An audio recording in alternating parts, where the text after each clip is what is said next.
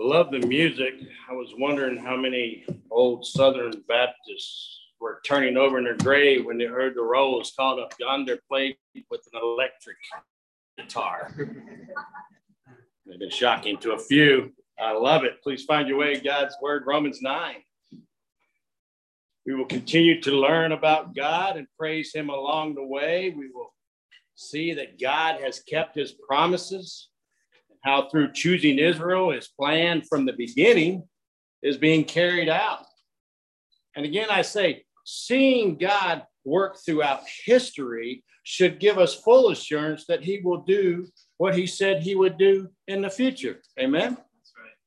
Because of what God has done, because of what Christ has done, we have a living hope in our hearts, as Chris thoroughly explained today. We're able to look past the troubles of this world. We're able to rejoice in all situations because we know that our Redeemer lives. Amen? So let's dig in. Romans 9, here we are. Paul's dealing with the questions that has come up about what about Israel, they're saying. The church is being established. Paul is dealing with the questions that everybody is having, that they're bringing to the table, and if we look at what Paul's doing here in Romans, he spent 3 chapters explaining salvation and how Christ, the Messiah, is the Messiah, and that salvation has come through Jesus Christ. And so they have many questions about God's plan, questions about God's chosen people. Why are there more Gentiles coming to saving faith than Jews? And the big question is, if Israel is God's chosen nation, then why doesn't the, quote, nation see Jesus as the Savior that was promised? I mean, if anyone should have known that the Messiah had come, it would have been, or should have been, the nation of Israel, God's chosen people. This is a question that not only the Jewish people should have been asking, but the Gentiles too. I mean, that's a legitimate question. What's going on here? Why are the teachers of the Jewish people denying Christ, they would ask? If Christ is the Messiah, then does that mean that God has turned his back on the Jewish people? Good questions. So Paul begins to explain what God is doing by looking back at what God has done. Paul answers the questions that they all have about God by going back, looking at the scriptures. He points to the sovereignty of God and the choices that God has made. He takes them back to see what God has done through the nation of Israel. Why? Because the story of Israel is the central story of the true God and of the world. Now, it's very important to keep that in mind as you go through chapters 9 through 11 here in Romans. If we drift away from the reason Paul is speaking about Israel, we will miss what has been done and what God is going to do. So a quick review. Paul is heartbroken over the unbelief of his kinsmen in the flesh, that is the Jewish nation. He wants them to see the light. He desires for them to put their trust in Christ. And so he begins the story of Israel by pointing out all the blessings that God has given them. He says, look, to them belong the adoption, the glory, the covenants, the giving of the law, the worship, and the promises, the patriarchs, he says. All with the purpose of bringing them to the ultimate blessing, which is from their race, according to the flesh, is the Christ, who is God over all, blessed forever. Amen. The choosing of Israel, the blessings that God gave Israel were given in order that Christ would come through that bloodline. As a nation, they were destined to bless the world. It was through the nation of Israel that the Messiah has come. And so as Paul tells the story of Israel, he answers many questions that man has. First one is, has God's word failed? Since the nation did not believe, has God's word failed? And verse 6 says, but it is not as though the word of God has failed. For not all who are descended from Israel belong to Israel, and not all are children of Abraham because they are his offspring. So from the beginning, it was never intended that all of the descendants of Abraham would be the true Israel. And Paul tells how God made sovereign choices to make sure the bloodline would continue. God said, through Isaac shall your offspring be named, not Ishmael. God chose Jacob over Esau before either child was ever born. So Paul gives clear examples of God's sovereignty by choosing the patriarchs of the nation. You see, it's important to study the whole counsel of God and not let man's so-called wisdom teach us about God. Always check the scripture. You know, if we just studied the New Testament, think about this. If we just studied just the New Testament, then we would miss the true story of mankind and of the world. So you can't unhitch from the Old Testament. We must know the whole counsel of God. And I say that because a simple turn of the pages here, back to Genesis, or a simple unrolling of a scroll, and anyone could see that from the beginning, all of Abraham's descendants would not be the true Israel. That's the way man saw it back then. Hey, we are God's chosen people. We are all part of the promises. Now, scripture doesn't say this except for in the book of Barton, but I'm thinking. That's Old Testament. Yeah, that's real Old Testament. But I'm thinking Paul said, he goes, is that what you believe? Well, can you give me chapter and verse, please? Give me the chapter and verse to back up what you are saying. You know, that is always a good rule to live by when it comes to the word of God. If someone comes to you and says, hey, I have a word from God for you, say, hey, just give me the chapter and verse, please. That way you will know it was definitely from God. Amen. Paul always gave chapter and verses to back up what he says. He always did that. So we see that God has made sovereign choices from the beginning. Now that leads to the next question they have. What shall we say then? Is there injustice in God on God's part? By no means. How does Paul answer that? He gives them chapter and verse. He now takes them back to the Exodus. And the way in which Paul shows that there is no injustice in God, he says this. For he says to Moses, I will have mercy on whom I have mercy. I will have compassion on whom I have compassion. So then it depends not on human will or exertion, but on God who has mercy. He will have mercy on whomever he chooses. That is, God does what he does without anything outside himself determining his choices. What he does not depend on human will or exertion, which is joyful good news when it comes to salvation, right? We like that. None of us can will our salvation into existence. No amount of human effort would ever bring anyone to salvation. We love to hear that God is merciful to us. We rejoice that it is all of God when it comes to salvation. And so I just want to stop here and say, usually everybody's pretty good with this section of scripture up to this point. You know, God makes sovereign choices to make sure his promises are fulfilled. We're like, okay, that's good. You can do that. We want to make sure, you know, God is taking control to make sure that the Messiah will come. Everybody's pretty good with that. We say, you know, let God be God. Let God be God. But in verse 17, this is where mankind has a hard time with the scriptures. For when he says, you know, the very purpose I raised you up that I might show my power, that my name might be proclaimed in all the earth. So he has mercy on whomever he wills, and he hardens whomever he wills. But this is how Paul explained that there is no injustice in God. Remember, we talked about how everyone is guilty, right? We know that everyone is guilty. And God would be just if he poured out his wrath on each person at the very moment they sinned. That would be just. And because everyone is guilty of sin, deserving of wrath, the real miracle is that God would allow anyone to take another breath. We all know that's true, right? We know that's true.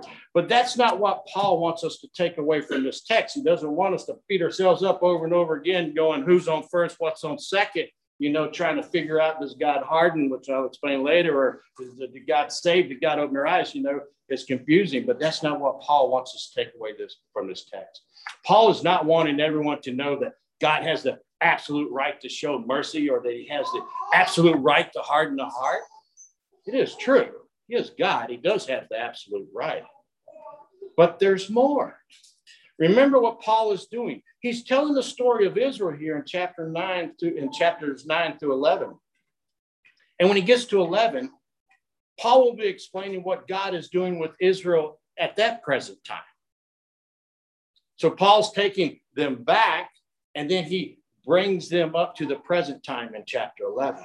In other words, Paul is still telling the story of Israel itself to explain what is now happening to Paul's kinsmen in the flesh when he wrote this letter.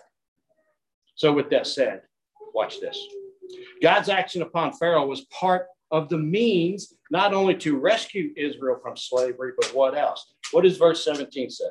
For this very purpose I have raised you up. Why? Why did God do that? Why did he allow him to stand?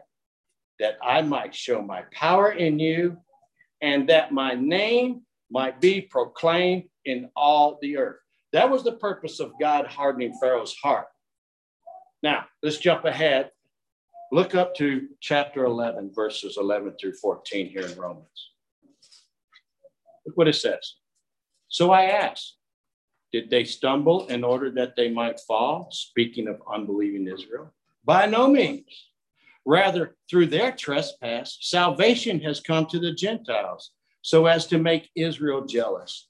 Now, if their trespass means riches for the world, and if their failure means riches for the Gentiles, how much more would their full inclusion mean?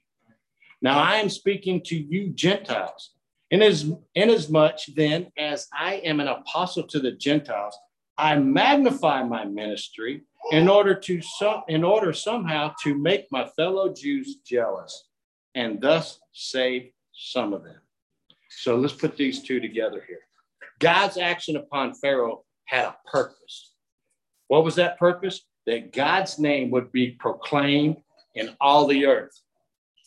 It worked. People are talking about Pharaoh and the Exodus and God to this day. We're doing it now, right? Believers and non-believers talk about the Exodus and Pharaoh and God's power. It worked. Now, God's action upon Israel back then had a purpose. It is part of the means of bringing the gospel to the nations. You see that? That's what God says. Unbelieving Israel is part of the means of declaring the name of the Lord, part of the means of declaring the name of Jesus Christ to the nations.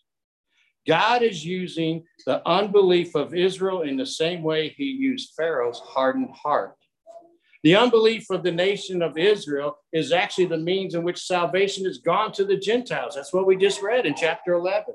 And salvation going to the Gentiles should make the Jews jealous. That was God's plan. Now, even though we cannot fully understand what God is doing and why, we cannot deny that it is working, said all the saved Gentiles. Amen. It's working.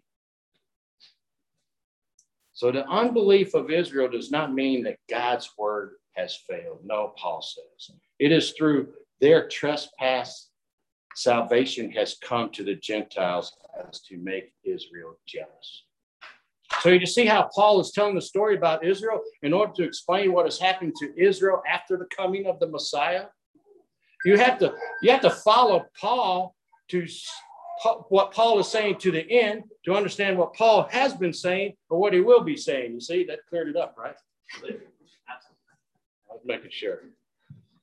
I think it was N.T. Wright who says, going through this part of Romans is like riding a bicycle. If you stand still for more than a moment, forgetting the onward movement, both of the story of Israel and the letter as a whole, you're liable to lose your balance and fall.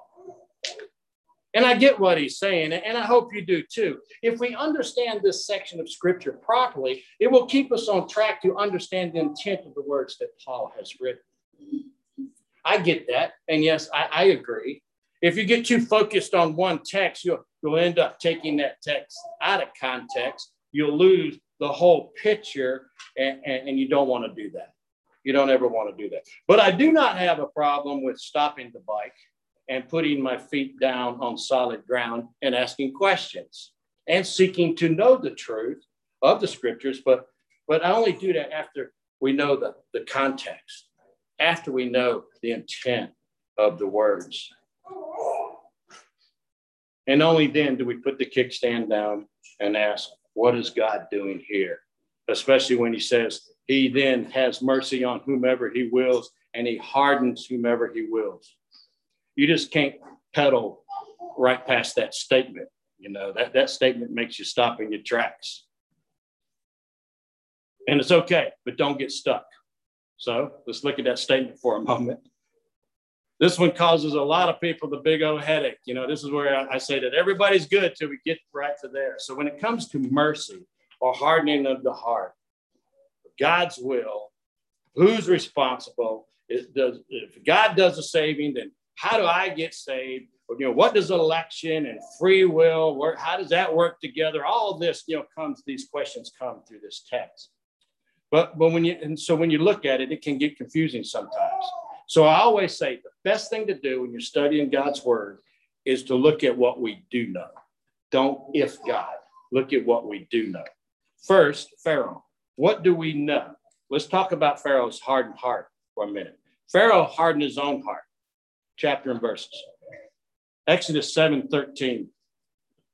Still, Pharaoh's heart was hardened, and he would not listen to them. The text does not say that Pharaoh could not listen. No, the word says he would not listen. Verse 14, then the Lord said to Moses, Pharaoh's heart is hardened. He refuses to let the people go.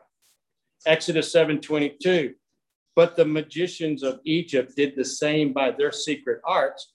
So Pharaoh's heart remained hardened, and he would not listen to them, as the Lord had said. God knows the heart of man. He knew Pharaoh's heart. Exodus 8:15. But when Pharaoh saw that there was a respite, he hardened his heart and would not listen to them, as the Lord had said. Verse 19. This is the finger of God, but Pharaoh's heart was hardened, and he would not listen to them. Verse 32. But Pharaoh hardened his heart this time and did not let the people go. So at this point, who's doing the hardening? God or Pharaoh? You know, I always think when I was doing a study, you remember Burger King? You get that commercial, you can have it your way. I think sometimes God says, you know what? You want to have it your way? There you go, have at it. May have happened with Pharaoh. Exodus 9:7, and Pharaoh sent and behold, not one of the livestock of Israel was dead, but the heart of Pharaoh was hardened, and he did not let the people go. But when Pharaoh saw that the rain and the hail and the thunder had ceased, he sinned yet again and hardened his heart. So the heart of Pharaoh was hardened, and he did not let the people go. The heart of man is evil. Pharaoh had seen the mighty works of God, and yet he chose to harden his own heart. Point to be made here, just like you and me, Pharaoh was responsible for his actions. We are held responsible for our actions. But did you see God's patience here? Since God is just, he could have pronounced judgment on Pharaoh at any moment, at any time. Pharaoh deserved the judgment of God. But what God did is he allowed Pharaoh to stand. So what? For what? God says, so that I might show my power in you and that my name might be proclaimed in all the earth. So what do we see through the Exodus story that Paul took us back to? That God chooses and works sovereignly, but not arbitrarily. That is, God does what he does without anything outside himself determining his choices. Yet Pharaoh was responsible for his actions. You know, this is where what I like to call the tensions of the scripture. You know, did Pharaoh harden his heart? Did God harden his heart? Did God not give him enough light? You know, it's kind of a tension, but it's only tension on this side of life. On the other side, it all makes sense. The mystery of God will be revealed. So yes. So on this side, if we're thinking, the way, well, God does what he wants to do. He makes all the choices. Do we just sit back and do nothing and say, hey, I wanted to elect. God chose me. Do we get prideful and say, God's called me. God saved me. I'm good. There's nothing I should do. Do we have that mindset that God saves who he wants to? So why do anything? I wanted to elect. The word got to me. I'll just sit back and let God be God. I will become one of the chosen frozen, they say. Paul said, by no means. By no means. I would say that Paul understands election and free will better than most. That's a funny right there. But, the attitude he had was by no means. By no means. Listen to chapter 11, verse 13 and 14 again in Romans. What did he say? He said, I'm speaking to you Gentiles. Inasmuch then as I am an apostle to the Gentiles, what does he do? He understands free will and election. What does he say? He said, I magnify my ministry in order that somehow to make my fellow Jews jealous and thus save some of them. He didn't become the chosen frozen. Paul didn't have a problem with free will and election.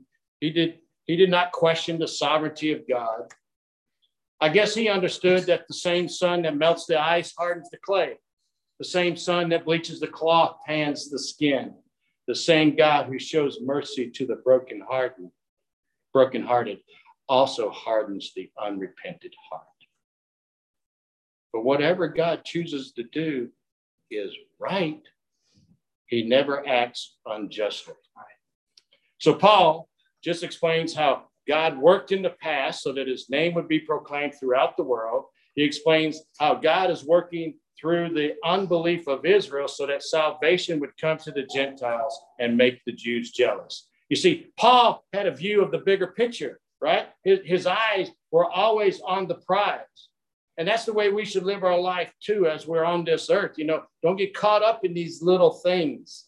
We may not understand it all, just like the Jews didn't understand it back then. But what we are to do is trust in God and fully trust that he knows what he is doing. By looking back, we know that we know he is on the throne. All right, so let's kick that kickstand up and continue to move forward through our text. Look at verse 19. And we look at verse 19, I'm thinking either Paul really knows his audience or he's being led by the Holy Spirit. Maybe both, all right? But he says, verse 19, you will say to me then, there comes another question, right? You will say to me then, why does he still find fault? Who can resist his will? In other words, if God makes the choices, how can he hold man responsible? Who can go against what God does? If God simply chooses those whom he will have mercy and those he will harden, why would he punish those whom he has hardened? They are acting in accordance to his will, they would say. This question is okay to ask if you're genuinely seeking to understand God and his ways. But you know what? What I've seen over the years is many people use this verse to excuse their behavior. Use it as a reason not to believe, or just simply putting the blame on God for their actions. All are wrong. All of them are wrong. One commentator did make this point. He said, this type of questioning of God is an attempt to bring God down to man's level. And if we think about it, that statement is true because it is impossible for our finite minds to totally understand the infinite God and how he works. So when we ask questions like that, we're trying to bring God down to our level, and that will not work. The best we can do, the best that man can do is to study the scriptures to know God. To know God and know more about him. That's what we are to do, not trying to bring God down to our level, you see. And we have to go with that. And we have, and what we are to know about God, everything that we should know about God, because we try to figure out all these things about God. He goes, no, everything you need is right here. Stop ifing me. Everything we need to know about God is in the scriptures. So Paul answers that question.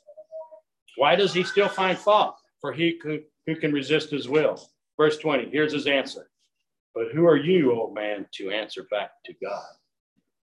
Oh, here's a reality check that all mankind needs to do often. We are to seek to know God, yes, but we cannot question God and his ways. He is absolutely sovereign, and there is no injustice in him. So we should not question or answer back to God. We need to know our place as mankind. We have to know that we are extremely privileged to have any relationship with God at all. Extremely privileged. We are to know our place and make sure that when it comes to God dealing with Israel and all of the world, we don't question him and we don't judge him. We need to make sure we are not judging God. You know what I'm saying when I say that? Seek to know and worship God, yes, but do not question and judge God. And we do that when we say that, hey, what God's doing is not right. That's judging God. Or we say, that's not fair. That's judging God. We are not qualified. Prime example of this is Job. We know his story, right? Job, he was blameless, upright, feared God, and turned away from evil. But we read that God allowed Satan to test Job. He takes his property, his children, and attacked his health. Job loses it all. Job's friend, one of the shortest people on the earth, a Shuhite, accused him of sin. Some guy. His wife tells him to curse God and die. One may say, if anyone has a reason to question God, it would have been Job. And so in chapter 7, Job directs his words towards God. He sounds very argumentative, right? And then in chapters 38 and 39, God answers Job. Go read those chapters yourself. See what God's response is to Job. And when God gets done speaking, listen to Job's response to God. Chapter 40, verse 3. Then Job answered the Lord and said, behold, I am of small account. What shall I answer you? I lay my hand on my mouth. I have spoken once, and I will not answer twice, but I will proceed no further. This is Job's response. I am guilty as charged. I will say no more. Job should not have tried to find fault with God. Job should not have insisted on his own understanding. Job should not have thought God was unjust. Sound familiar? Sound familiar? As sinful human beings, we need to know our place. We have to know that we are extremely privileged to have any relationship with God at all. So don't judge. Instead, seek and worship. Amen. Let's pedal the bike some more. We don't want to fall off our bikes. Verse 20. But who are you, O man, to answer back to God? Will what is molded say to the molder, why have you made me like this? Has the potter no right over the clay to make out of the same lump one vessel of honorable use and another of dishonorable use? Now, let's not forget our text is about Israel's unbelief and questioning God. So Paul began with the patriarchs. He showed that God is sovereign. He then brings them to the Exodus, and he shows that there's no injustice to God. And now he brings up the potter and the clay, which takes us back to Israel's exile. All right. So when Paul wrote this letter, when a Jewish person read this, he would have known what Paul was talking about. They would have gone right back to Jeremiah. Listen to Jeremiah 18.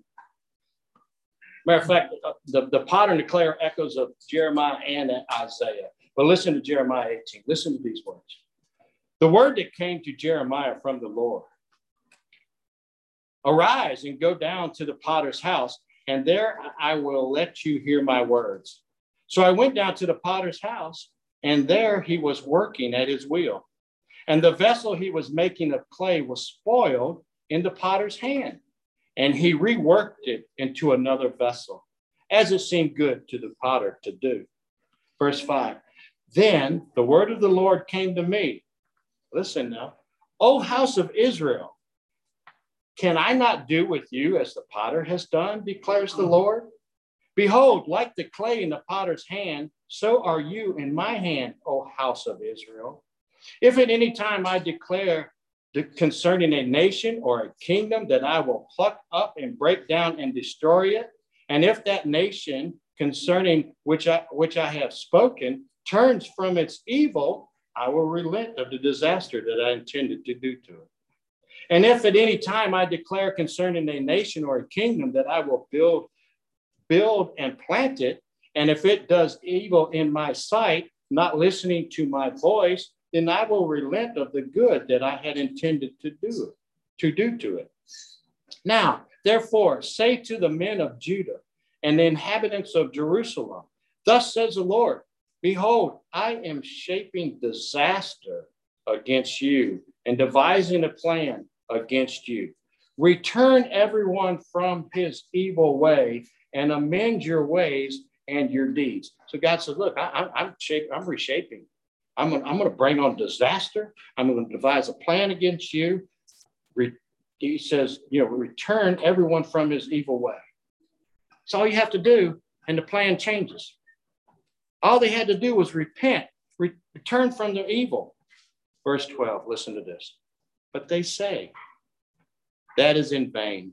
We will follow our own plans, and will everyone act according to the stubbornness of his evil heart. So Jeremiah watches the potter remold a spoiled vessel into another one. And then he hears God speak, and he says the same thing will happen to Israel. Israel had become a spoiled vessel. The potter, God, is going to reshape the nation. And God ends up judging Israel severely. What God did with Israel back then is what God was doing with Israel after the Messiah came. He's reshaping them. That's what Paul's talking about when he's talking about the potter and the clay. Listen, you can go to Isaiah 29:16. Listen to this. You turn things upside down. Shall the potter be regarded as the clay, that the thing made shall say of its maker, he did not make me, or the thing formed say of him who formed it, he has no understanding? Questioning God. Isaiah 45:9. Woe to him who strives with him who formed him, a pot among earthen pots. Does the clay say to him who formed it, what are you making? Or your work has no handles? And if you continue reading in Isaiah 45, you can see that God decides to bring Gentiles from far away to rescue the remnant of Israel. And get this, the Gentiles joined in with them. He brought them in with them. Sound familiar, church? Does it sound familiar? So what we have with the image of the potter and clay makes the point that Israel has no right to complain to God if he brings in the Gentiles. Can't do that. That's the problem they were having in the church in Rome. Gentiles coming to God through Jesus Christ. Gentiles are being brought into the new covenant. The Jews should not have been surprised nor offended. They should have been jealous. And with the imagery of the potter and the clay, we see that God in Jeremiah has the right to remake nations and peoples in a new way. And God does that with a purpose. What's the purpose? So that the gospel will go out into the nations. So then Paul asks the question, has the potter no right over the clay to make out of the same lump a vessel of honorable use and another one of dishonorable use? People struggle with this text too. Listen, he's speaking of Israel. He's talking about the ones who are in exile. He is pointing out, you are in exile. I am going to take a remnant out. There are going to be ones who are restored. God made the choice of who would be the remnant. He called out the ones who would be restored. As creator, he has the right. As the potter, he has the right to do with the clay as he will. He took what was a great nation, a rebellious nation, and reshaped it. And all that is left is a remnant. Keep pedaling, verse 22. What if God,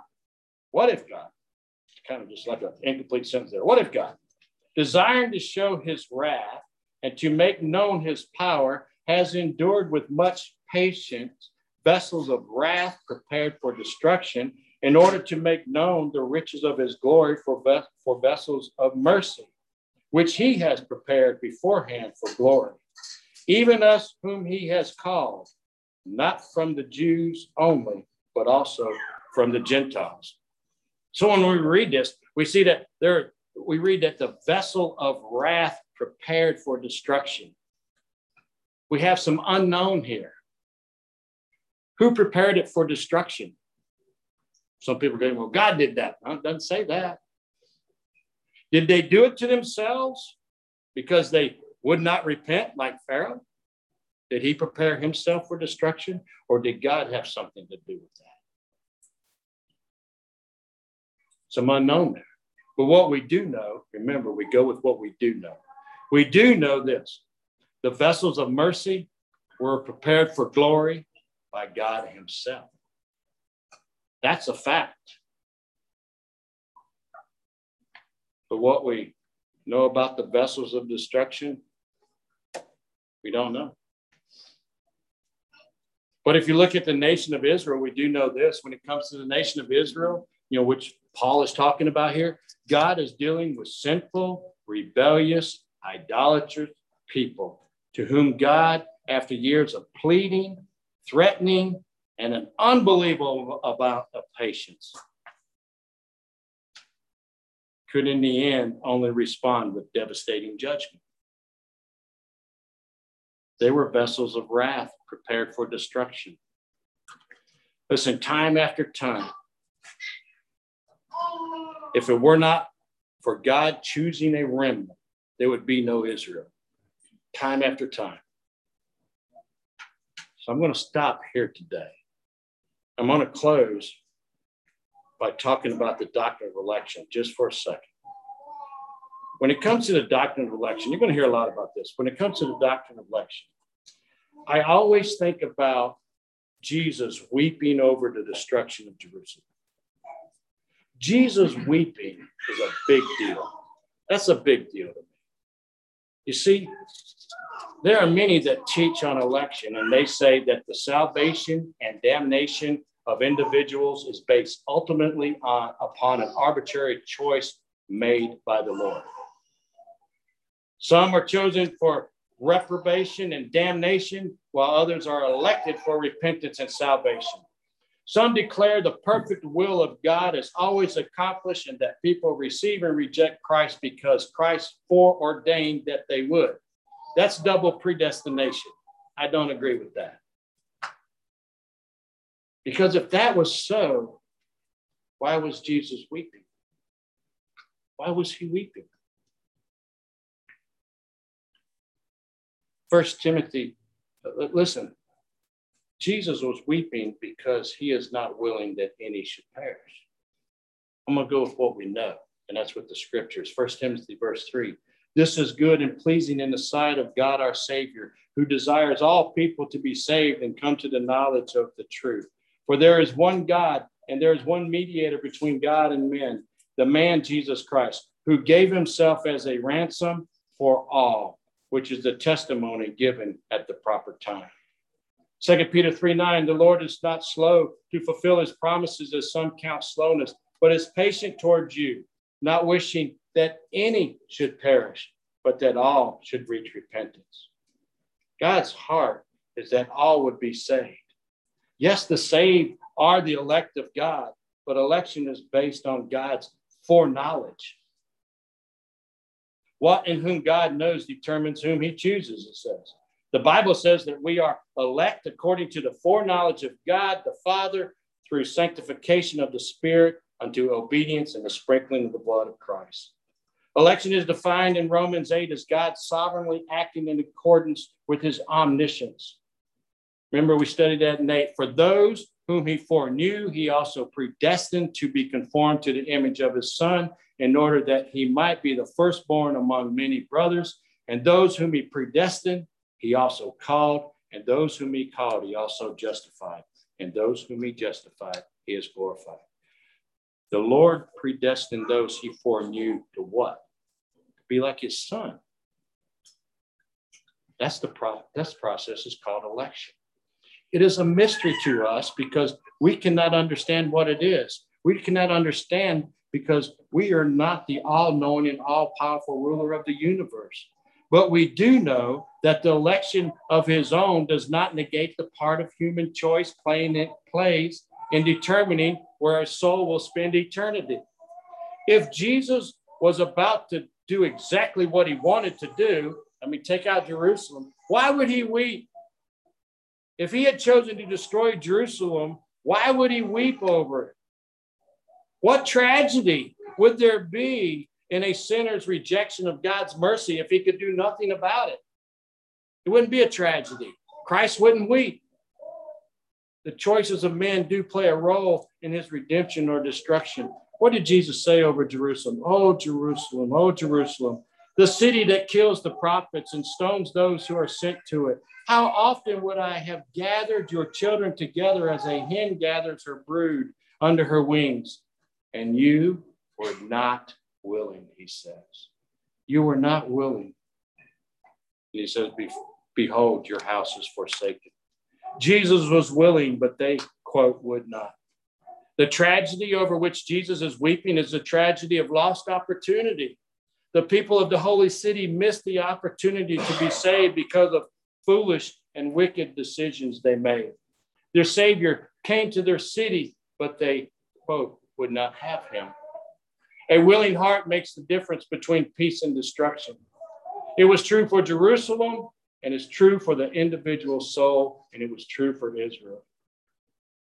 If you will make a decision to turn from sin and self-righteousness in order to trust in Jesus for your salvation, the Bible says you will be saved.